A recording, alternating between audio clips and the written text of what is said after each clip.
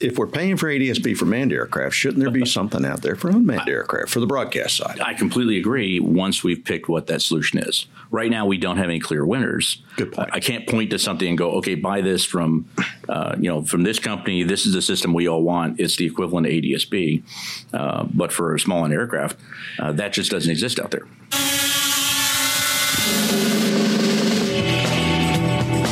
Welcome to Inside Unmanned Systems Drone Beat, where the best minds in the drone world come to engage. I'm Richard Fisher, publisher at Inside Unmanned Systems, coming to you live from the National Press Club in Washington, D.C., with your hosts Sean Bullard and James Poss. Hello, I'm James Poss. And I'm Sean Bullard. James, what are we covering in episode 11? Well, Sean, last week we covered LTE as a technical solution for small UAS remote ID, and this week we're going to be covering the competing technology, which is a broadcast solution. I think broadcast tech is a great answer to the question of how do you provide remote ID if you're out of cell phone coverage. But it has plenty of challenges, just like LTE does. Okay, so I'm not an engineer, but providing remote ID via broadcast seems pretty simple to me. Why is this so difficult?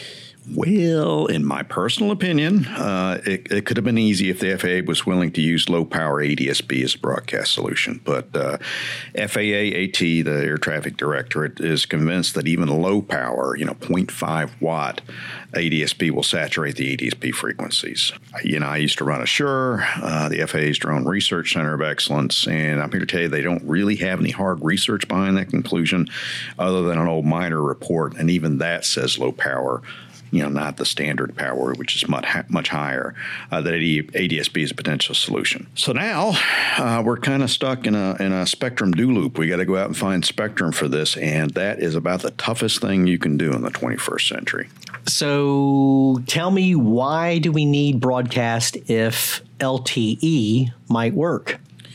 Well, we covered that a lot last time, and the obvious answer to that is in situations where they can't hear you now. So there's no LTE coverage out there. Done right, broadcast allows law enforcement to receive remote ID directly without having to go through a network. Broadcast also allows manned aircraft and other drones to receive remote ID positioning data directly without the latency of network solution, and that could be absolutely crucial in a collision avoidance situation. Okay, so is anyone out there working on a solution that, maybe before the FAA has even come out with the guidance?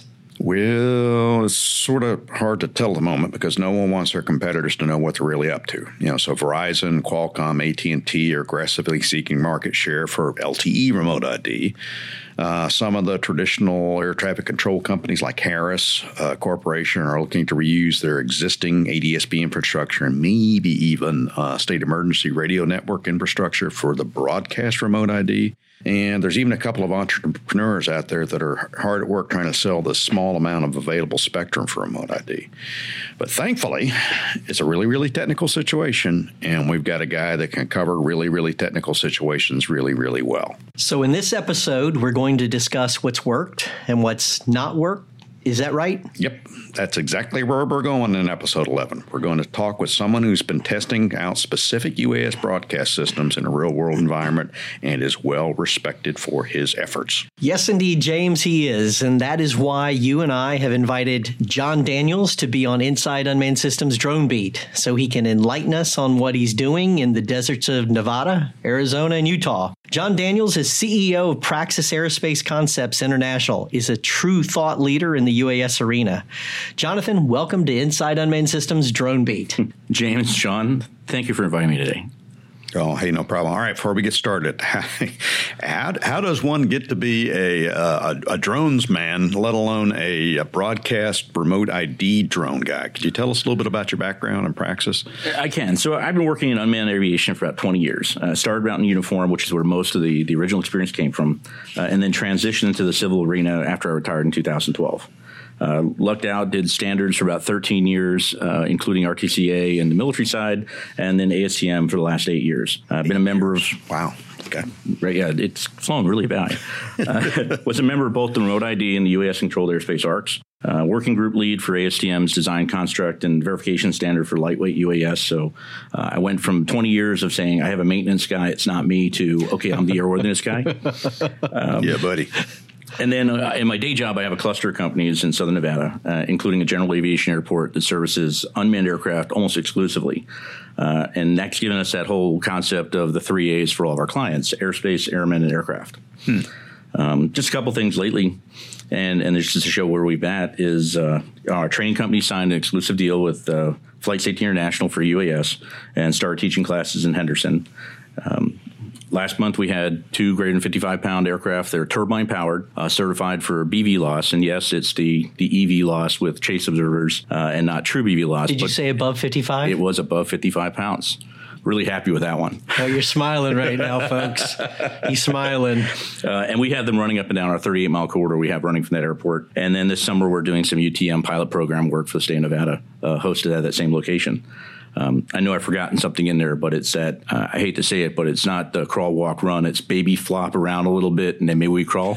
Yeah, regardless, it sounds like you got a full-time day job. No, it sounds like you actually have like 3 or 4 full-time day jobs. It definitely feels that way. Right. So tell us a little bit more as you have these multiple. You're almost like a Renaissance man, where you've got so many different irons in the fire. Can you tell us, how do these broadcast technologies, how do they fit in within remote ID? So we've all understood that remote ID is a key factor of anything in aviation as far as integration, whether it's our old transponders on our legacy manned aircraft or the new open area of what remote ID is looking at for small UAS, and then the larger than 55-pound UAS. And part of that sets up is that we've really come out to 2 different systems, right? So small UAS are going to have one, and then the over 55 and the ones that are flying not on Part 107 but flying on Part 91 are going to have a different system of their own. And that's part of our challenge because it's the Jekyll and Hyde of the regulators, right? When it's small UAS, they want one. When it's large UAS, they want something different. And when I say regulators, I don't just mean my favorite aviation administration, but all the other regulators who have now joined the fight, right? The DHS, the trade and customs, and all these other people who are now getting involved. And the international players too. You got to consider them. Oh, completely. And that difference of approaches is really challenging for the broadcast piece, because if we look at something that happens internationally, like the French beacons, and say this is perfect, and then we want to bring that here, there's a bunch of different regulatory requirements here that make that no longer possible. Okay, so we kind of covered the kind of technologies you're looking at. Could you give us the pros and cons of each viable tech? So I'm going to bin them. You kind of went with. You must have looked at ADSB a little bit. I love ADSB, actually. So we've actually run 2 different things with ADSB. We have a low-power ADSB solution for the higher than 400-foot altitudes. Right. Right. We've been flying up to 2,000 feet for a couple of years now. And then the second piece is we actually have some protected spectrum that we run ADSB over. So we get all the advantage of the ADSB waveform and the proof of concept, but we're not interfering with the protected spectrum. We're not saturating ATC. And that's been fantastic, because now, while that's not open to everyone because it is over protected spectrum, I can basically put a 2-watt ADSB on something. We get all the data and traffic, and that feeds our remote identification. So you're using 700 megahertz, right? Oh, you caught me. Yes, I am. Okay. That was the entrepreneurial guys. We were trying not to mention the number, but okay, we'll leave that in. Okay. So ADSB, we can come back to that. So what about the other stuff? Wi-Fi, Bluetooth, what the French are using, that kind of stuff. Wi-Fi and Bluetooth, they all come back down to, and I was trying to get, they all come back to the same beacon. They're all a beacon no matter what they're transmitting over, whether it's 2.4 or 5.8 or 900 and the challenge there is all beacons have the same problem. I've got to get the same message out that everybody understands. I have to be able to have a receiver that can pick up that frequency, and then I've got to do something with it. And that's where we start getting this weird blur of, I can have 15 different broadcasts out there, but if I can't plot them all together, we're going to have, a completely dysfunctional detect and avoid system. Because if I'm not on the right system, I don't have your dot. And air traffic control is all about making dots not touch. Or worse, you got 15 different dots. You don't know which one is exactly. the one. So that's part of the issue is what you do with the data. The second one is because it's the license exempt or unlicensed frequencies, every single thing people buy nowadays is operating on that frequency. The entire Internet of Things operates on that 2.4, all the Bluetooth items. So just as an example, your car, pacemakers, my Fitbit, my Apple Watch, my phone, my laptop, all these things are trying to operate on that same frequency. And that adds to that bandwidth saturation, not just the aircraft. Granted, we don't have that problem at 200, 400 feet, 600 feet AGL because there's not so much of that down there. But there are some big restrictions to those higher frequencies. Okay, so why is it okay to have a very, very saturated Wi-Fi Bluetooth band, but it's not okay to have a slightly saturated ADS-B low power spectrum? So the somewhat tongue-in-cheek answer is that when my Apple Watch skips a beat, planes don't crash. Okay. Right? It really comes into it's the criticality of it. If we pick Wi-Fi or Bluetooth, it could be a critical function. Your Bluetooth remote ID goes out on you. So one of the key things I think we need to be aware of as we're building these forward is what I call an essential and non-essential logical bus. Is if we make that mission critical, then we have to make the assurance levels, we have to raise them up to a greater level of reliability. If we don't make that mission critical, if it's just a license plate on the car, then we can get away with and we can survive and be resilient on a much smaller level of reliability so that doesn't become a big accident. Challenge to that is if we're using our remote ID for our detect and avoid, it's now becoming a mission critical, flight critical item. Yeah, and we were told to look at that by the ARC to look to see if you couldn't dual use things. So what are you saying here? I mean, if you go to Wi-Fi, Bluetooth, it's too messed up to use for detecting. It almost sounds like you're splitting hairs here, almost where you're now talking about something different. No, I don't think he is, because we were told to look at the detect and avoid in addition to remote ID by the ARC, weren't we? So the idea was to remove the burden on the manufacturer and the operator, right? So instead of telling you have to have 5 different transmitters that 5 different regulators and agencies are using, we have one and we get the most amount of ability out of it. And we do that with everything. That's just a traditional aviation piece, is you have redundant systems and use the most out of them. Again, where it gets into some of that challenge, when we want to put too much information on it or we want to use them, too heavily. I heard there was some conversations during the ARC of, well, we want to know where your cameras and payloads are looking at, and that information has to come out as well. Well, now we're taking non-flight critical items and putting it into a flight critical piece. So it is a little bit of, I wouldn't say hair splitting, but it's sausage making of what kind of sausage were you trying to get with the remote ID solution? And that's where things become a challenge. It's very easy if I'm a manufacturer to have one transmitter and one receiver. And that's what I put everything else on because I can save profit and price. From an aviation perspective, from an airworthiness perspective, you can't have one because it will break. So we need those multiples and those redundancies. And I think we've seen in some of the comments for the ANPRM that redundancy in that multiple systems was one of the things that certain manufacturers didn't like. They don't want to have that burden. Well, it does hurt your bottom line, but it keeps the aircraft safe. And that's what we're really trying to go for, remote ID. Well, certainly if you plan to use remote ID for detect and avoid. So is that the interest that you guys are looking into, making a demarcation below 400 feet to where perhaps you're not relying on remote ID for detect and avoid because manned aircraft are really not supposed to fly below that? Or if they do, they assume the risk of hitting a drone and above 400 feet to where manned aircraft are definitely going to be flying VFR. So I think it breaks down to whether we're flying under 107, a 107 waiver, which is slightly different, or Part 91. That's right. So all the greater than 55 pounds have to fly under Part 91. So there's different rules that, services come back in, separation comes back in. So we have different levels of approval. The problem with 107 is there is no VFR, there is no IFR, there are no air traffic separation services. So we have to have the entire solution ourselves under broadcast.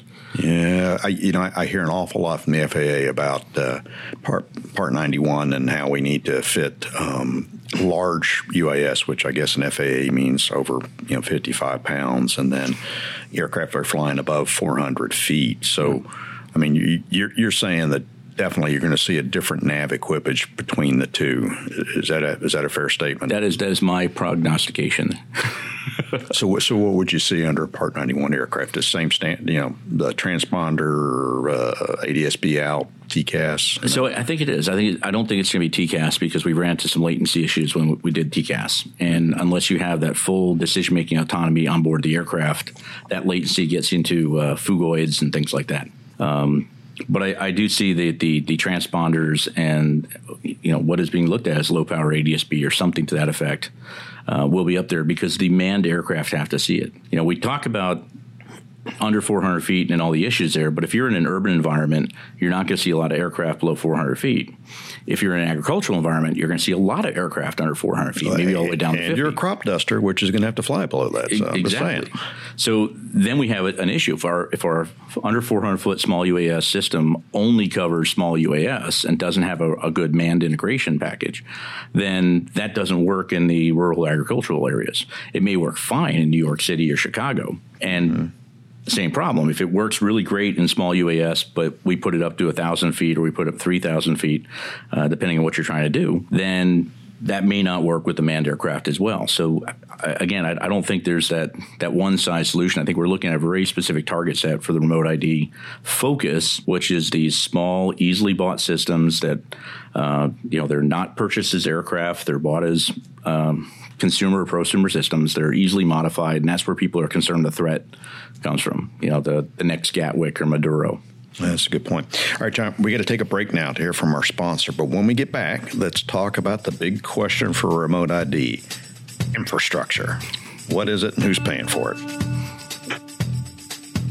Thank you for joining Inside Unmanned Systems Drone Beat, sponsored by Rohde & Schwartz, a leader in test and measurement for radar and EW, satellite technology, avionics, navigation, and guidance.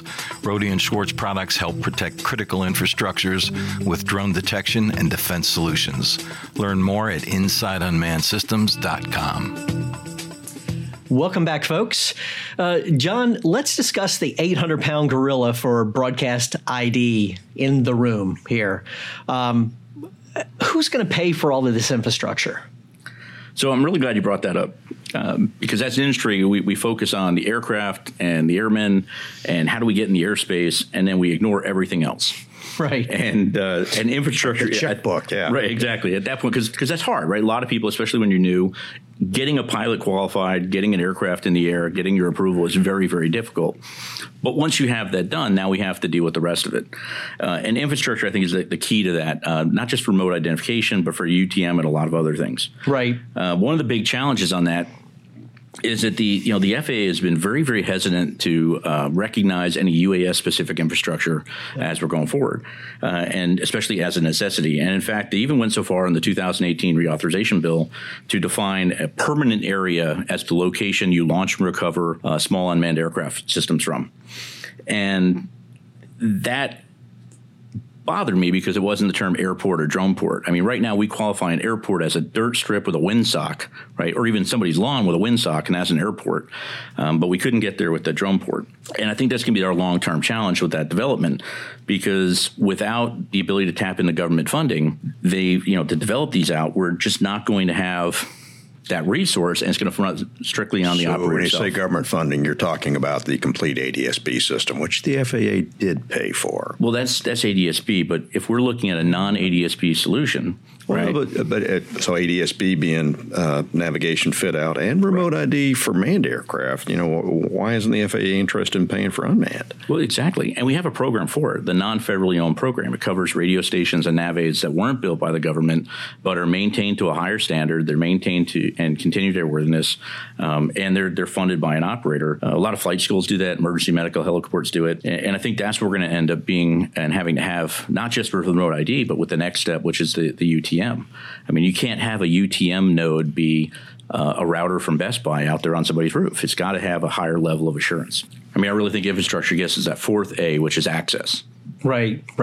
And just to follow up on that, you make a very good point that if there isn't a label on that actual need, it's very difficult for the federal government and for legislators and others to actually put an effort toward that when it comes to authorizing or appropriating certain I mean, I'm looking very far into the future. Which, they did for counter UAS in the 2018 FAA Reauthorization Act. They made it clear you can use the Airport Improvement Program to buy your counter UAS system.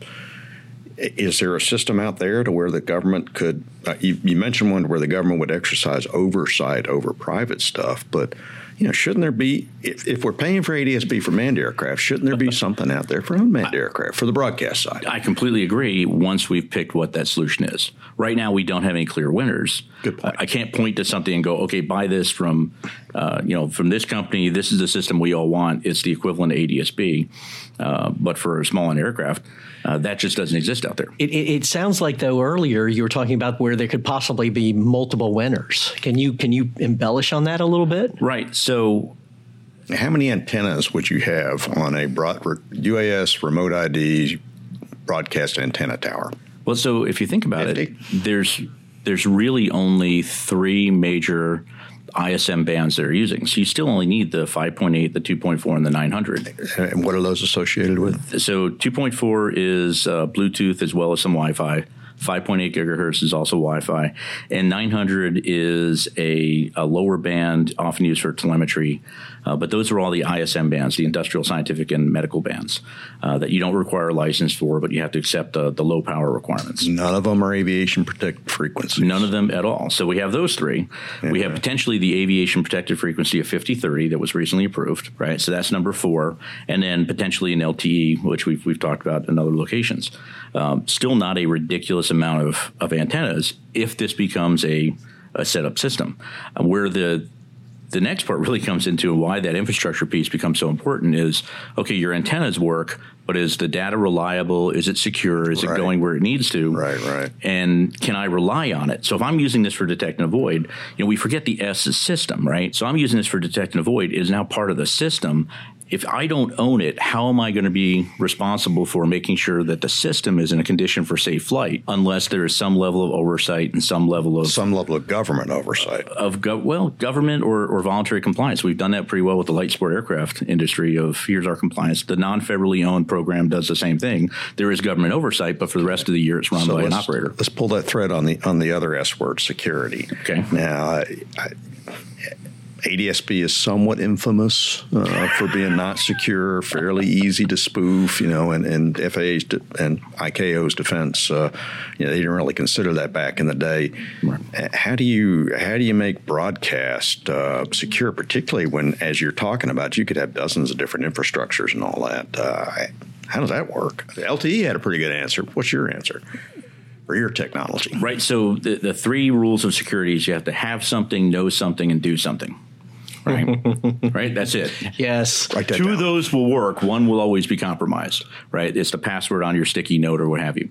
So by levering that same type of approach is if I'm picking up a system and we're looking at it and it's supposed to be broadcasting on a Bluetooth and we're able to run it off a database and go, okay, this is a license plate. That license plate said it goes to a 2004 Ford. It's on a 2010 Chevy. We know there's a problem, right? And we're able to tap into that. So the security has 2 different methods. One is, are you in the right spot with the right key? And the other one is, can I check, just like the TSA guy, check your ticket, I check your license, and you're the person on the ticket, away we go. So we have to have that level in there. So when we talk about the security, those are 2 aspects of it. And the third, and I love this term because it's drawn all kinds of crazy attention, there's the blockchain solution. Right, because we have blockchain, the indelible anti-counterfeit idea, and that's one of those things that I've heard a lot of discussion that blockchain will be the solution for all of this. I think it's a good technology to look at. I don't think we're there yet, but I think that's definitely. Sean and I go to South by Southwest quite a bit. There's actually a South by Southwest blockchain drinking game. You have to chug every time someone mentions blockchain. You'd be really drunk. My favorite is I'm a blockchain expert. I'm like, really? let's talk about that and build through it from there. But it is. I mean, I think there's some level of cryptography and tokenization that we understand and we've done for years, whether it's with smart chips and credit cards or CAC cards and smart IDs. We just have to figure out what that's going to look like. But if we follow the performance-based standard approach, then we're not picking a winner of it has to be this chip. It could be any one of a number of chips that all can perform the same way and pass the same verification validation. Okay. All right. So good answer. So I am Mayberry RFD Police Department. I mean, how do I fit into this overall thing with broadcast security? How are state and local guys going to really participate in a broadcast thing? The LTE guys had a really good answer for this. What's your answer for the broadcast guys? So I'm going to give you the same answer I gave during the ARC, which is the automatic license plate reader. Right. So there's a fantastic industry out there of multiple proprietary solutions, not consumer, but commercial off-the-shelf solutions for automatic license plate readers for law enforcement. You drive down a parking lot, it picks up everybody while you're driving, it runs everybody automatically and tells you which cars are stolen or overparked or what have you.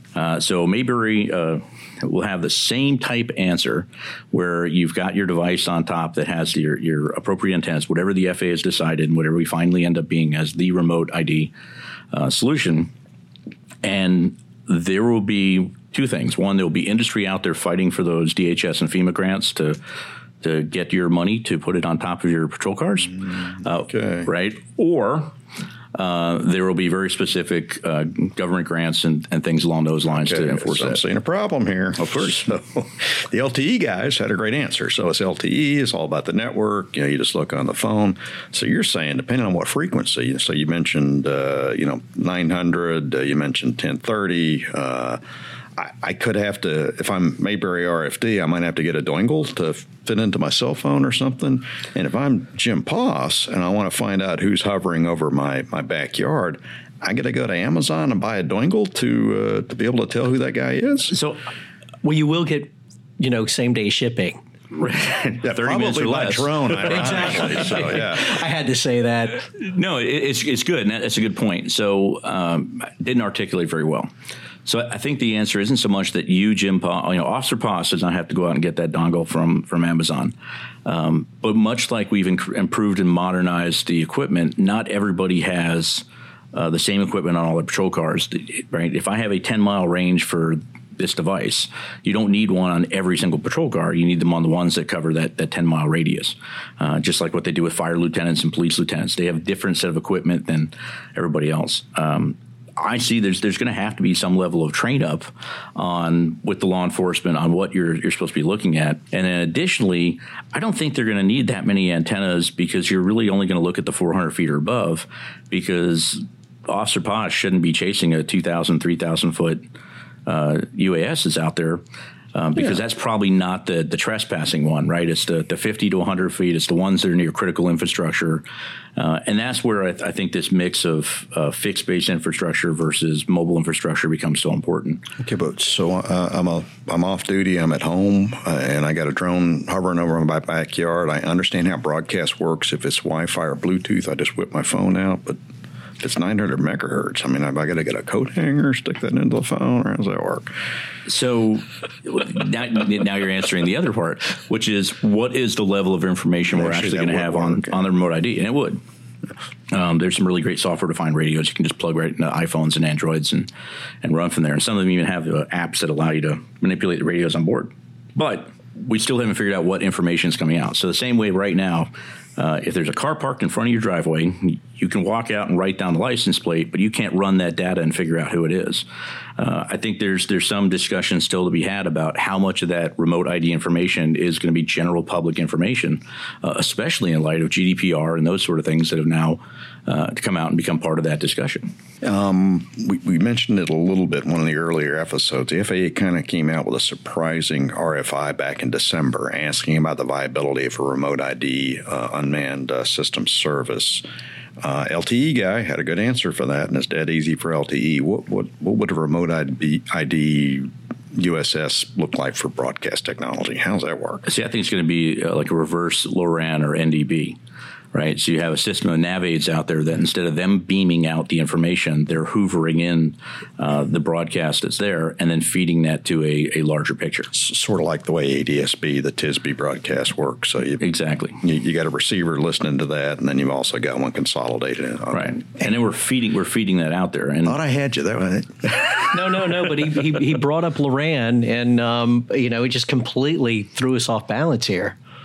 Yeah. Well, I remember Loran. What are you saying? Are we old guys here? I don't know how to take just as a former sailboat racer, that was the holy grail, I've chased a bunch of bent radials. I get it. Yeah. Right? You tell that to people now, they don't understand because everything's VFR direct and everything's GPS waypoint. And the reality is that, we've actually, I think it's a great opportunity because we've just taken all this NavAid stuff out and we've rolled up this opportunity for that type of infrastructure in place. Yeah. So, John, look, if you could just kind of look in your crystal ball for us, because you've talked about multiple tacks and how they may be blended. And we were kind of joking earlier about kind of like a smoothie here where, we've got a smoothie king and it's all coming together here. What is this? What is this really going to look like? Because it looks like there's not going to be just one winner in the tech field. It looks like there's going to be multiple winners. I completely agree. And I love the smoothie analogy because I can think of, your chocolate milkshake with the whipped cream on top. We've got two layers of this. Well, I was thinking like bananas and strawberries. Right. But you've got the low-level piece is going to be for small UAS because they have a different target set and they've got different requirements and different operating rules. And then we're going to have that larger layer on top for the larger aircraft that are operating within other manned aircraft. So it's that 107, the 91 piece. And I think if we look at Lance as the example of where this is going to go, with Lance, there's 16 different providers, all who have their own proprietary app that you use, but they're all plugged in at Lance and they all get you the same result at the end, that authorization. I think we're going to have something like that with remote ID. Okay, John, thank you so much for your insight into UAS remote ID broadcasting scenarios. Sean, what are we going to cover in the final episode on the remote ID series? Well, James, we have Gabe Cox, drone systems architect for Intel Corporation and chair of ASTM's F38.02 Remote ID Committee. We've asked Gabe to join us on Inside Unmanned Systems Drone Beat to discuss what Intel Corporation and the F38 Remote ID Committee is doing in the way of identifying and tracking drones. We're really looking forward to his perspective, and that's why we've asked him to help us wrap up our 4-part series on remote ID. So he's going to actually tell us what the standards going to tell us who the winners are. He's the cleanup hitter. All right, gotcha. All right, well, folks, this concludes episode 11 of Inside Unmanned Systems Drone Beat. I'd like to thank our guest, John Daniels, CEO of Praxis Aerospace Concepts. We can't wait to see how your predictions play out in this next episode. Thank you. That's a wrap for this week's edition of Inside Unmanned Systems Drone Beat. I'm Richard Fisher, publisher of Inside Unmanned Systems, saying farewell from the National Press Club in Washington, D.C.